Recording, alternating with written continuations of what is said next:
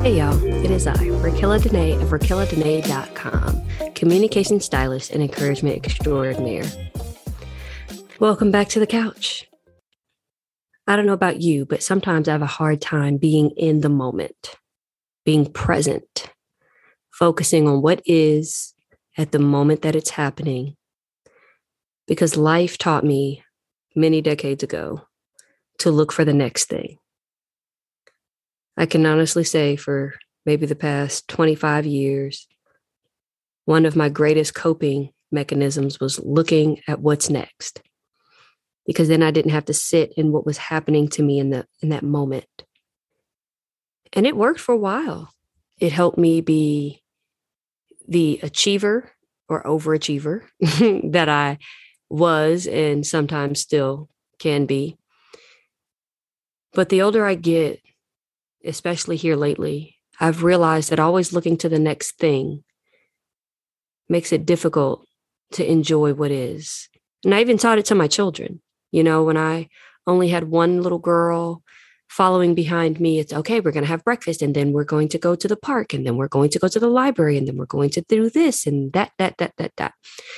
And so now that sweet, precious little girl is now 10 years old and asking questions like, Mommy, after breakfast, can we fill in the blank? But it's dinner the night before. I unconsciously taught her to look to what's next instead of being present in what is. And now, instead of just that one little girl, there are two. And so not only do I have to teach them how to be present, but I have to model it. And y'all, it is rough for me. It's tricky. It's hard. It's not something that I'm used to. But there's a song by Tamela Mann called This Place. You know, she said, I never thought I'd be in this place. I've been so many places, seen so many faces, but I never thought I'd be in this place. Time and time again, I'd never thought I'd win. But I never thought of this place. And this place for you may be one of joy and excellence. It may be one of sorrow and hurt. It may be one of despair and grief. This place is different for all of us, and it changes for me, at least throughout the day. This place earlier was a place of worship. It was a place of repentance. It was a place of rest. It was a place of welcoming. It was a place of taking care of my home. And right now it's a place of reflection.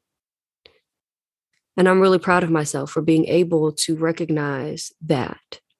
Not trying to put myself in a box of, well, this place means the joy of the Lord is my strength, even when it feels like I don't have enough in me to stand back up. Or this place feels like it's going to be okay, even though when it feels like the scripture that says he gives us beauty for ashes is in reference to my heart.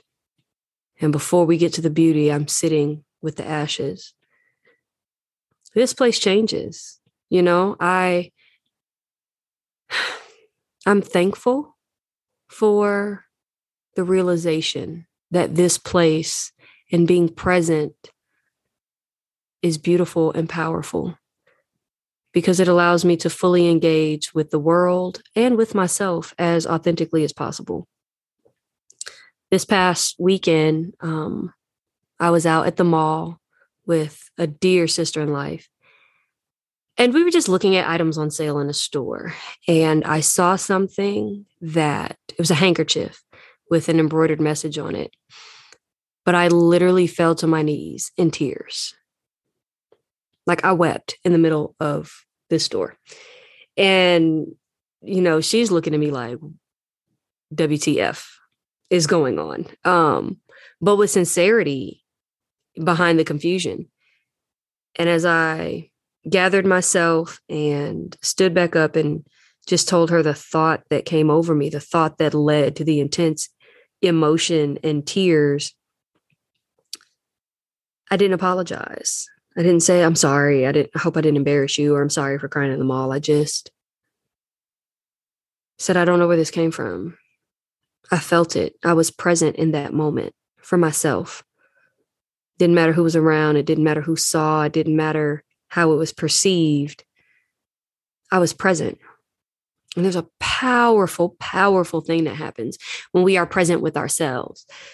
Because not only does looking to the next thing give us an escape from what's happening at the moment, it dulls our ability to fully engage with the day that God has given us. You know, tomorrow's never promised to any of us. Shoot, later today is never promised. Every time we lay down and go to sleep, the fact that we wake up is a miracle in and of itself. But being present in it, being aware of that, and not in a hyper Christian, well, you know, the Lord woke me up this morning and God willing, the creek don't rise, I'll be able to do it again. Like, not in that way, but in a way that is genuine to who we are individually and in a way that serves us in our daily lives. I'm thankful for therapy and prayer. I'm thankful for relationship, but I'm also thankful for this place. I've said it before and I'll say it again. I'm in one of the hardest seasons of my life. And what makes it difficult is that in some ways I chose it. I placed the boundaries. I made the choices. I initiated the actions. And so the things that come from it, as painful as they are, it used to be really easy for me to just want to blame myself. This is my fault. I did this. If I hadn't done this, then we wouldn't be here. If I hadn't have said this, then this wouldn't have happened. If I, yada, yada, yada. Because I also learned a very long time ago that if I accept the blame, then I have the ability to make it better. But that is not accountability, my friends. That is called people pleasing. And there is a ginormous difference. Shouts out to Kara, my therapist, for helping me see that over the years and for continuing to work with me on it. And so now I find myself in this place wanting to shift full blame on myself in the name of accountability so that I can try to control the outcome. But see, control is the absence. Actually, no, control is the opposite of faith. Because if we believe as though it already is, if we believe that which is not as though it will be, then we have to also accept that we have no control over the outcome or the process. We will all be in a place that's hard. And some places are beautiful and we don't want to leave them. Some places are so full of laughter and joy and the warmth of the sun on our skin that it feels like we want that moment to last forever.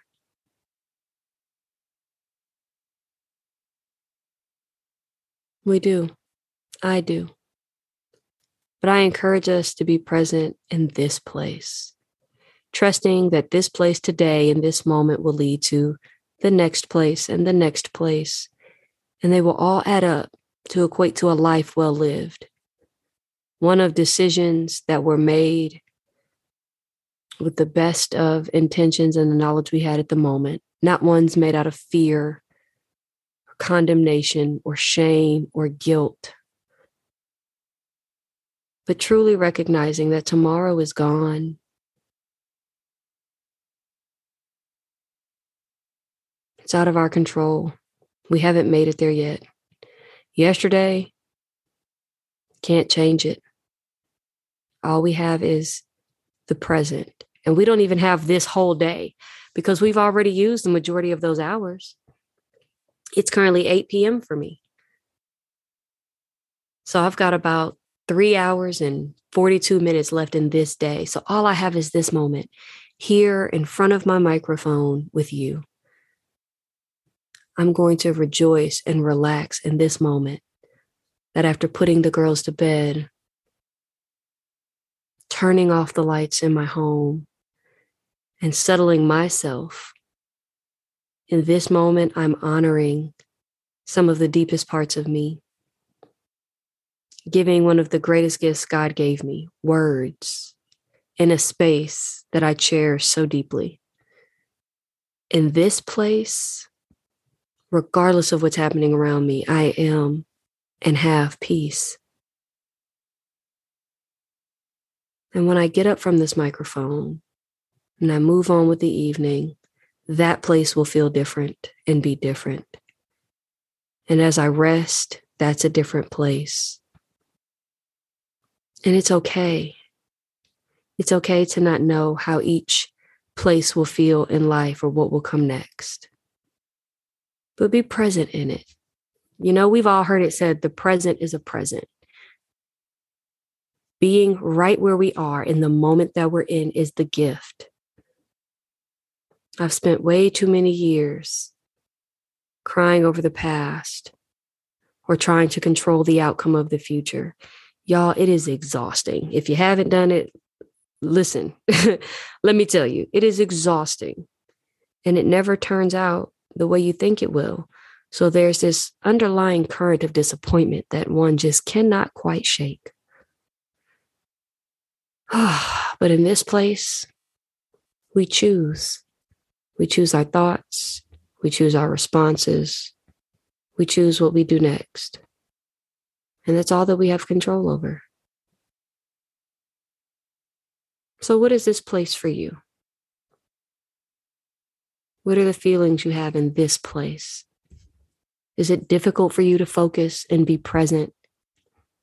Is it hard for you to train your thoughts to just rest? Do you have to take pictures so that you can remember? Or are you able to put your phone down and be present in the midst of good moments? What I find lately is while there are some selfies that I have, most of my greatest moments and purest joys, I don't have physical recollection of. I don't have a picture or a video that I can turn to. I have the memory of the laughter. I have the thoughts about the conversations. I have the imprinted feeling on my heart of how it made me feel. And right now, that's enough. That's enough.